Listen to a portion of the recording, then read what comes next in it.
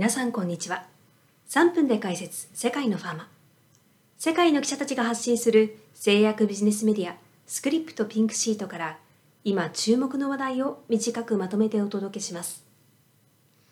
解説役は日本担当マネージングエディターの高木梨沙です。第14回はスイスから薬の承認審査とほぼ同時に薬価の議論を開始することで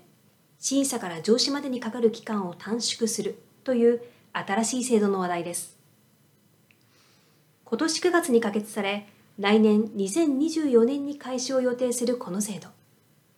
スイスの公共保健政策を担う FOPH、スイス衛生局によりますと、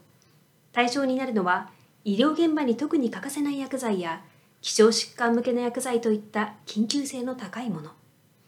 また、審査が複雑化しやすいがんの混合治療向け薬剤などを含む予定です。新制度には薬事審査の長期化を防ぎ、重要な薬剤をよりスムーズに上市できるようにする狙いがあります。そのため企業側は薬剤の販売承認申請をスイスの審査当局であるスイスメディック、スイス医療庁に対して行う前の段階からでも FOPH との間で薬価の相談を進められるといいます。スイスでは現在、新薬の承認が下りてから発売まで平均で8ヶ月程度のギャップがあり、新制度はうまくいけばこれを約2ヶ月ほどに縮められるといいます。今年3月にはこの制度を試験的に適用したロシュの露胞性リンパ腫治療薬モスネツズマブが承認からわずか1ヶ月で上市されました。スイスはこの他にも現在 20% である先発品の患者負担分を2024年から 40% に上げ、